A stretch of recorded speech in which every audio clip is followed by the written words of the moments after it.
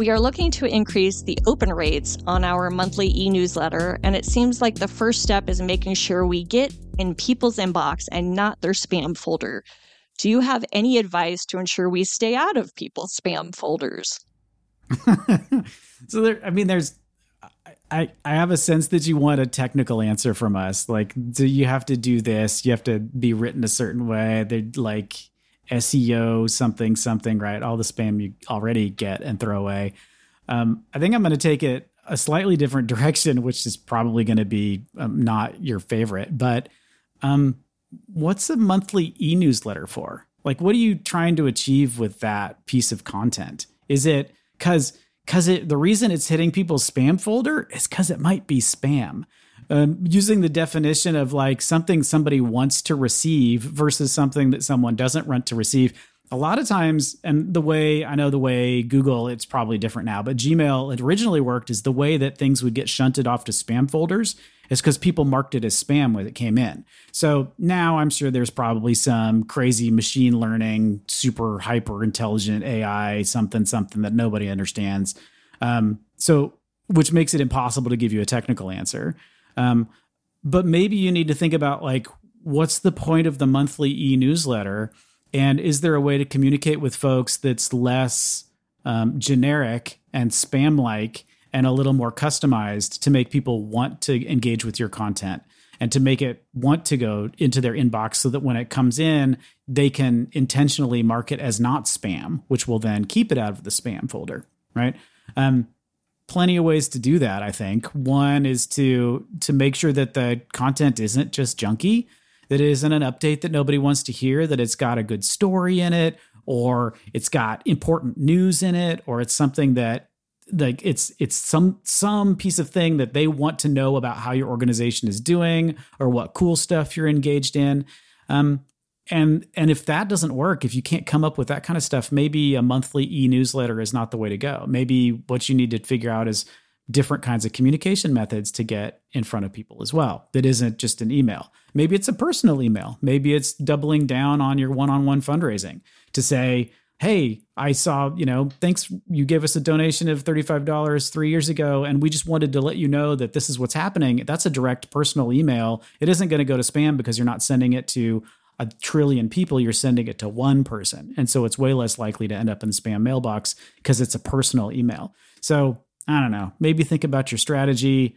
As far as a technical answer, I don't know that we're. Yeah, I am not the person at all for technical. I mean, I remember, I'll just share it like my own, right? I remember some basic rules of thumb to your point, Andy, like if I don't have content people find valuable, they could mark it as spam. And so that also went hand in hand with who got sent my e-newsletter.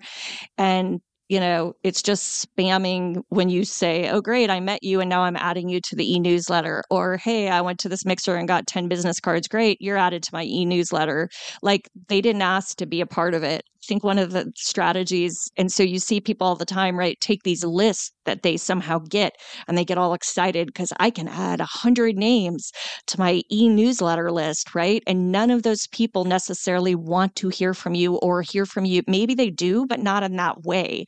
So like, I think that really thinking about how you even got the names on your list, if you happen to know that, and even there's a few strategies I've seen out there that have worked really well for organizations that probably were designed by people much smarter than me that were like, hey, like you get the first entry, like, hey, would love to, I don't want to spam you because spam is obnoxious. Like you can be like cheeky about it, right? Like, and so if you're up for hearing updates or if you want like a tip or whatever it is that your e-newsletter offers, like, or you want to hear a story just about good in the community to brighten your day, whatever, like click, subscribe here.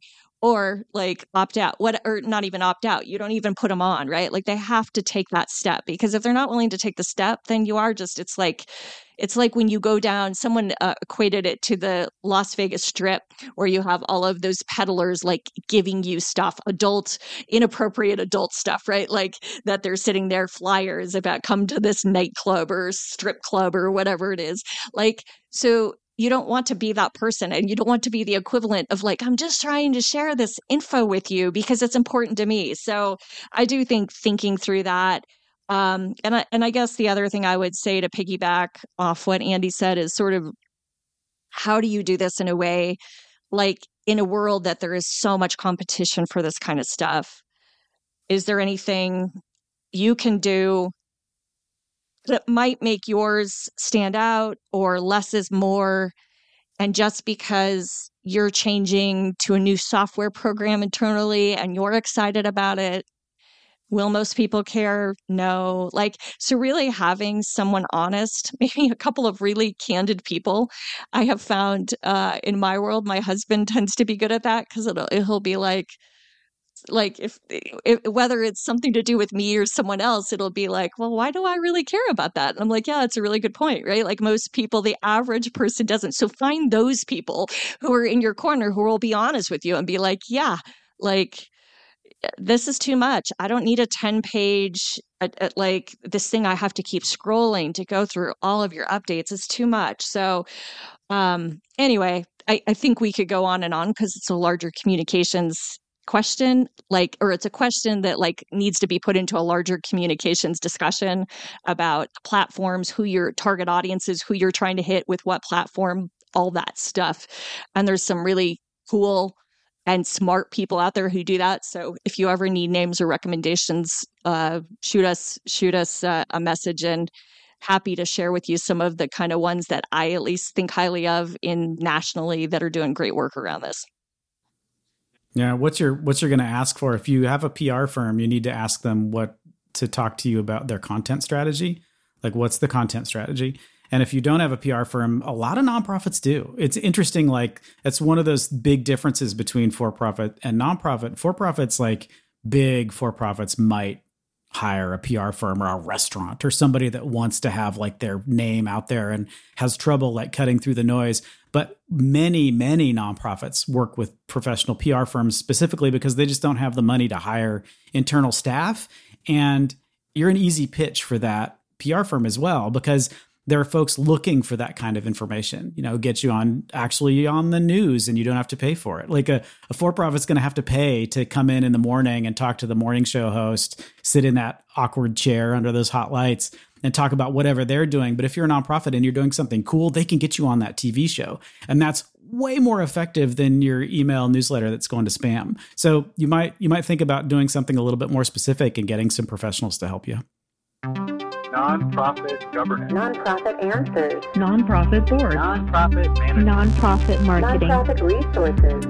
Welcome to Nonprofit Everything, the podcast where hosts Andy Shurick and Stacy Wedding answer your questions about all things nonprofit. Hey everybody, and welcome to another episode of Nonprofit Everything. I'm Andy Shurick. I'm here with Stacy Wedding, and we're here to help answer nonprofit questions. So the way this works is you send us questions. You can do that at questions@nonprofiteverything.com, or hit us up on social media, or find us literally any other way. And we will do our best to get those questions answered. If Stacy and I can't do it, we will go and rope in some experts. Send us questions that are hard. Send us questions that are easy. Send us questions that you think you already know the answer to, but you want us to answer anyway, just to see if we get it wrong. We could do that too. We really appreciate that you've taken the time to listen to the podcast. Please let us know. Is there something we can do differently, something we can do better that you'd like us to do? We need that feedback. That's the way we make the podcast better. And with that, we're going to jump right in.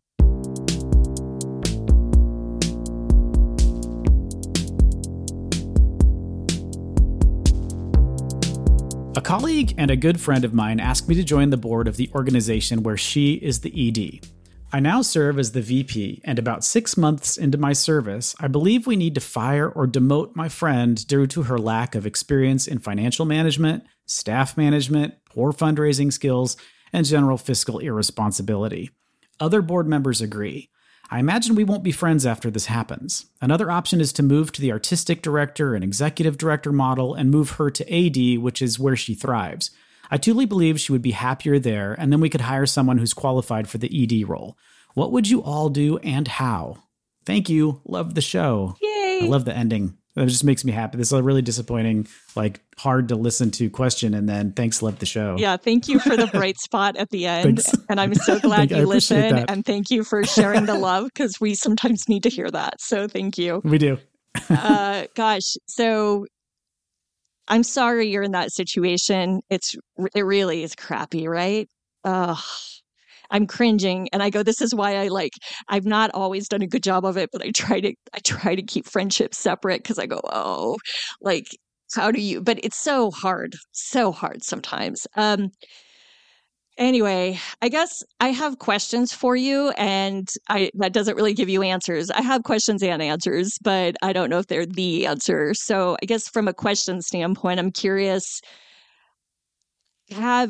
has the board given any feedback up to this point, right? Has the board done a performance evaluation? Has the board even had conversations about concerns, or even the board chair or executive committee having conversations perhaps with your friend who's the ED? That is one big question, because I think it's unfair when boards start to notice these things and then blindside an executive director and don't actually ever give them a heads up that there's some concern. So not knowing, you say the board knows there's these issues, but has there actually been a conversation? So to me, that feels like the first step is making sure the board has a space. You could call, as an example, an executive session and ask the executive director not to be present, and just share you're talking about the ED position, and you're talking about, sort of performance and some things like that, and just be transparent about it, but have that closed session without the ED where the board can speak openly about some of this, figure out what is the next step. If there hasn't been any feedback or process, then you've got to, I feel like that, out of fairness to this person, and it needs to be the first starting point. I mean, the board needs to decide, what is it? Is it just, wow, we really think we made the wrong hire? Okay, maybe. But do you want to give the person a chance, through education or mentorship with another ED? Or is there any way, it sounds more like not being able to run the organization. And to your point, maybe the person's not in the right role for them. If this is an arts related organization, it sounds like it is, because you talked about this person maybe would be better suited as an artistic director. That initial conversation could really bring up some things to just even explore, and sort of even just have a casual conversation about it to start. So I think if that hasn't been done, that my advice is to start there. It should probably be, because it's not going to be necessarily an easy conversation, probably should be the board chair and one other board member, whoever is best suited for that. If you think as the friend, you're not going to be able to do, be able to make that separation or delineation, then strategically, maybe you're not that other board member, but maybe it's the board chair and somebody else that just sort of sits down and says, we want to have a conversation. We've got some concerns. We want to see how you're feeling. How can we co-create a solution together? How can we figure out how to solve this together? That's where we're coming from as the board. I think that, to me, would feel like a really kind, respectful, and fair way to handle this. So that's, at least off the top of my head, what comes to mind. Andy, how about you? I think the one thing that I didn't see in this question that's implied, I think, but I could be wrong, is that the ED is the founder. Did you get that sense too? Interesting. It's not stated, but this feels like a situation where this person started the organization, and then, and it's gotten to the point where there's a board and there's activity, and all of a sudden this becomes a very common adolescence, where the person who's good at starting something and getting it up off the ground isn't the person to do steady state. It's a very common thing. We see it all the time. I would be kind of surprised, because if this person really doesn't have any staff management and has terrible fundraising skills, how did you get here? I don't know how you get from 0 to a functioning organization with no fundraising skills. So, I mean, and I'm, I go different ways depending on the day about how hard-nosed I want to be about behaviors and how good you have to be to do this kind of thing. Today I'm feeling nice. I'd say that this person probably needs a little bit of grace and saying, look, like, do you feel like you're in over your head? Like, because look at the metrics. Like, let's just like lay down the, like, what's actually happening at the organization. Look, we're fundraising. We haven't hit our goals. We've got staff that's unhappy. We've got financial, we got an audit or we didn't get an audit, and that looks really weird because everything's crazy and you're probably not being supported because we don't have enough money to bring in professional staff. Like, to get to the next level, like, do you feel like you're the right person for this job? Or what do you think we need to do to get out of this weird situation that we're in? And that's like, just like you said, Stacy, that's a board performance review activity, which is something that every organization, if you do, and it sounds like you probably don't have that. That's something that your organization doesn't have, because if it did, either you're not following the rules and you're just like, high five, great job, moving on, right? Because it's uncomfortable to have that conversation, like, or you don't have it at all and you need to sort of implement it. And now the things are coming to light and people are talking about, well, this is kind of weird, is a really uncomfortable time to introduce, like, all of a sudden now we have to have this really complicated board ED performance review situation. And by the way, you suck, right? Like, that's the wrong time to bring that up. I think having that conversation, probably exactly like you said, with a small group, maybe the board chair and maybe one other person that isn't you. You don't want the friend to do it because think about what's important to you in life. Is this organization more important to you than your friend, or is the friend more important to you than the organization? You have to make that decision for yourself. Stacy and I can't do it for you. Although we will. That's a good point. we will do it, but we shouldn't. And I've got a coin. Hang on, let me flip it. Yeah, eeny, meeny, miny, mo. We'll just exactly Rochambeau for it. That's what we do in our house. But starting that position from exactly like Stacy said, with a board member, a small group that can talk to the ED and say in the nicest possible way, like, do you feel like this is working? Like, are you comfortable with where we are right now? What do you think we need to do? Right. And sometimes those conversations turn into screaming matches. And other times those conversations turn into, you know what, could I be the AD? Like, maybe I can be the artistic director and you can bring in somebody that actually has skills. Although, having seen organizations that have an ED-AD model where you've got an artistic director. So for those of you that don't live in the performing arts world or the arts world, right? A lot of times an artistic director is someone who has sort of like, it's like the program lead, like the chief programs officer, and their responsibility is to sort of drive the artistic things that the organization is doing. They may bring in the shows.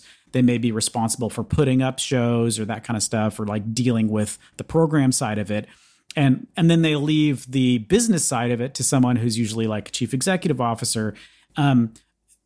Be careful that you don't make those two roles equivalent, that the AD and the ED aren't the same level, because then you end up with this.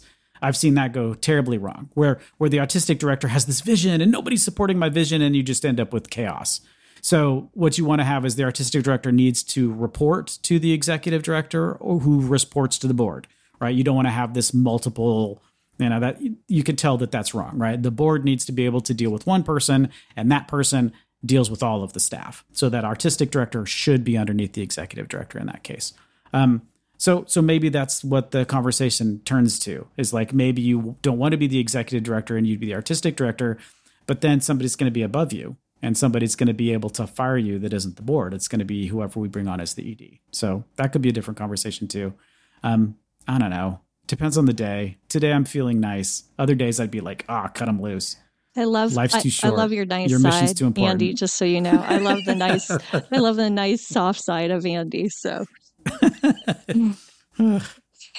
I think this is where I would be. I also think, because we don't know if there's already been dialogue with this person. I think the conversation looks, and again, not knowing if it's a founder or not could just make this a little more complicated. If it is the founder, but I also, if the ED is the founder, but I also just wonder, like, is there,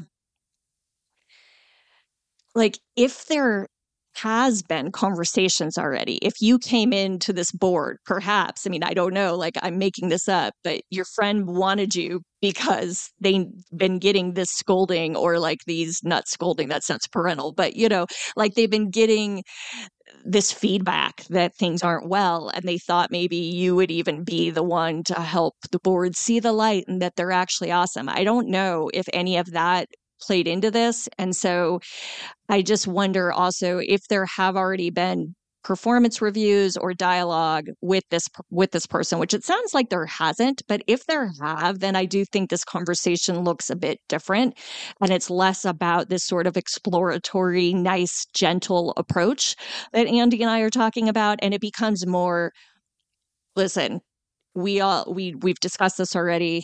We know that this is not at least right now for what this organization needs to survive and thrive. This isn't going to work. So let's figure out together. So that looks different, right? So I just wanted to play that version out in case that has been done. But my sense is it hasn't, because nobody likes having these conversations. So probably you're starting at square one.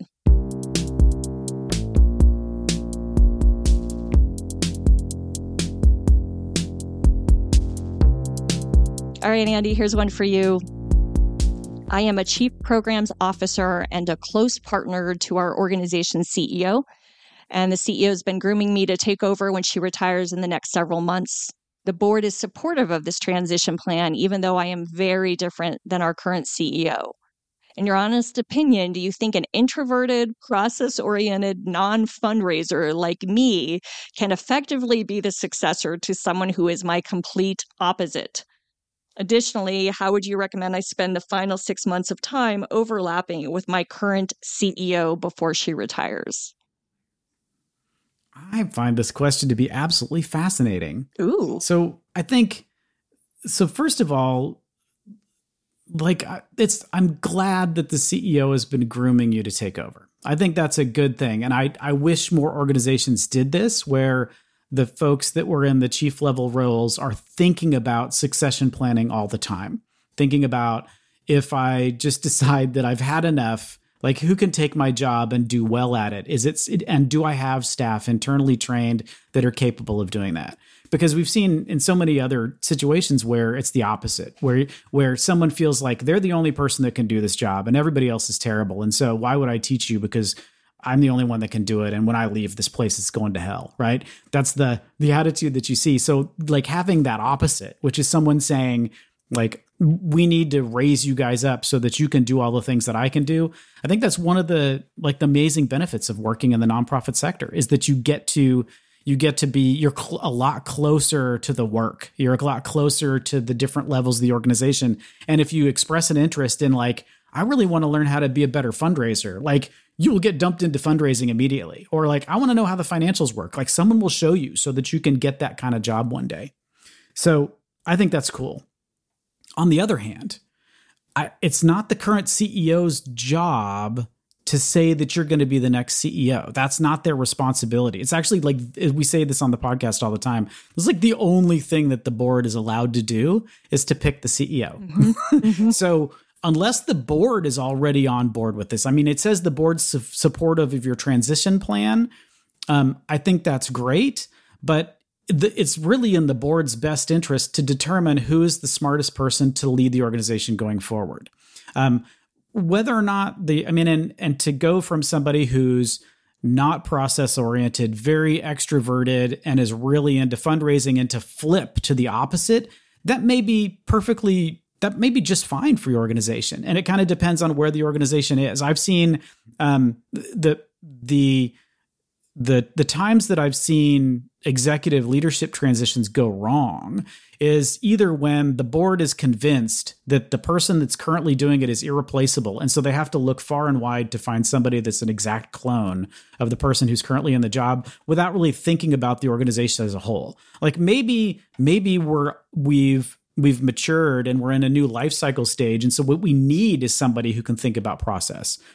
Maybe the person that was there that did all this fundraising and got the place going, like maybe that's not what you need. Maybe you need somebody who does focus on the process so that you can make your outcomes better, or so that you can make, whatever it is that your nonprofit does, so that you can focus on that work, because that's what the organization needs next. So I wouldn't say it's an automatic disqualifier that you're not a clone of the current CEO. That actually may be perfect, but it's so specific to your organization that I don't think it's possible to say from an external's perspective whether or not that's good or if it's right. I think learning as much as you can in the next 6 months about like what, where the bodies are buried, what that person does, and thinking about like those questions that if you didn't think that you were automatically going to get the job, the questions that an intelligent board would ask you about the future state of the organization and how you're going to get there, and then focus on those kinds of things. Like why is a process person the right person to take this role? Or why should it be somebody who has way more fundraising experience than you do, or is really loves fundraising and wants to go do it? That's what I would spend my next 6 months on, is trying to figure out like what the answer to that question is and seeing if you can answer it. I think the board does have an obligation whenever there's going to be a transition. And this is what you were saying, Andy, but the board has an obligation to, without that current CEO present, the board has an obligation to have a conversation, or have a committee that's having a conversation about what are the desired attributes, what are some things, like what type of person, what type of skills, what types of things do we think this organization is going to need for that next phase? And so many times boards don't do that. And it becomes more a laundry list of, can you do these three, have you run programs? Have you raised money? Have you managed a board before? And it's like, okay, that's part of it. But like, it's more than that, right? It's about sort of that shift in leadership and what types of leadership the organization needs. So, and I think the board could even really get some great feedback from staff in that as they go through it. But to this person's point, I feel like there's a little bit of, I don't know if I want to read into it that it's imposter syndrome, or just sort of a sense of not even being qualified because you're introverted and process oriented and not a fundraiser, or maybe you haven't done fundraising. I guess I just really want the person who wrote this to feel like they can absolutely do this. And there's all sorts of, to your point, Andy, all sorts of different types of CEOs and executive directors out there. And so there isn't just, yes, you tend to find many who are of the mold that they're greater at fundraising, or they're a little more extroverted, but there's also others that aren't. And then they build a team around them that fills that need. Maybe it doesn't have to be them. Maybe there's somebody else that's their number 2 or number 3 or chief development officer that sort of plays that role. So not, again, like the structure of your organization and sort of knowing that one person doesn't have to be at all, but you can just sort of, you're obviously a large enough organization, you have C-suite employees. So I'm going to guess you've got some that you can kind of choose from, to figure out some of what that right mix looks like moving forward. And then, I guess the other thing I would just say, I think first and foremost in that next 6 to 9 months or whatever it is, that transition period happens where you're trying to soak up as much as you can to make yourself a viable candidate. I think relationship transfer is so important in this kind of, like, it's the thing that gets lost, right? Where you have a CEO, or you have one person who has all of the big relationships and owns all of those, and perhaps those people don't know others. So is there a way to start bringing you into some of those? Not that you're going to be the successor, because as Andy said, that's the board's role, but like bring you in for you to be able to like start to be another face to the organization. And you can probably speak amazingly, because you're head of programs for the organization, about the impact and the stories of the people's lives you're touching, which, by the way, also can super help you in fundraising. So while you may not think you're a fundraiser, I actually think program people can be amazing fundraisers because they understand it firsthand. So anyways, make sure you're a part of that relationship transfer is the bottom line. Yeah, that's a good point. I like that. and I've seen lots of organizations that do something similar where if there's a media opportunity, like, so if somebody, it's the holidays and all the radio stations want to talk to somebody that's working on a nonprofit and ask them about what they do, right? It's the perfect time to get a radio interview.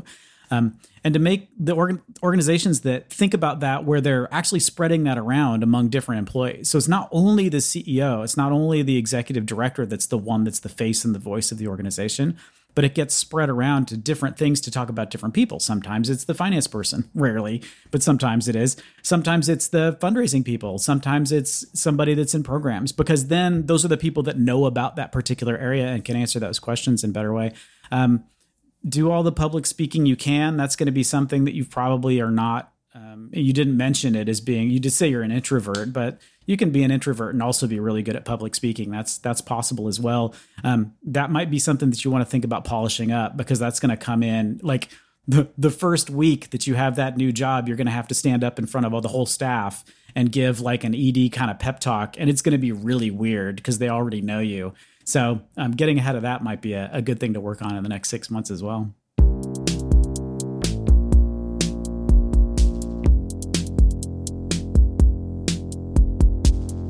Well, that is it for this episode of Nonprofit Everything. Thanks for listening. We really appreciate it. Send us your questions. Nonprofiteverything.com is the webpage. There's a big, shiny red button to click to ask us a question there. Or you can send us an email to questions@nonprofiteverything.com. That gets to us too. If you've got a guest expert that you want us to bug, let us know that. We will literally call anyone and do our best to get them on. So you can do that too. Thanks again for listening, and we will see you again in 2 weeks.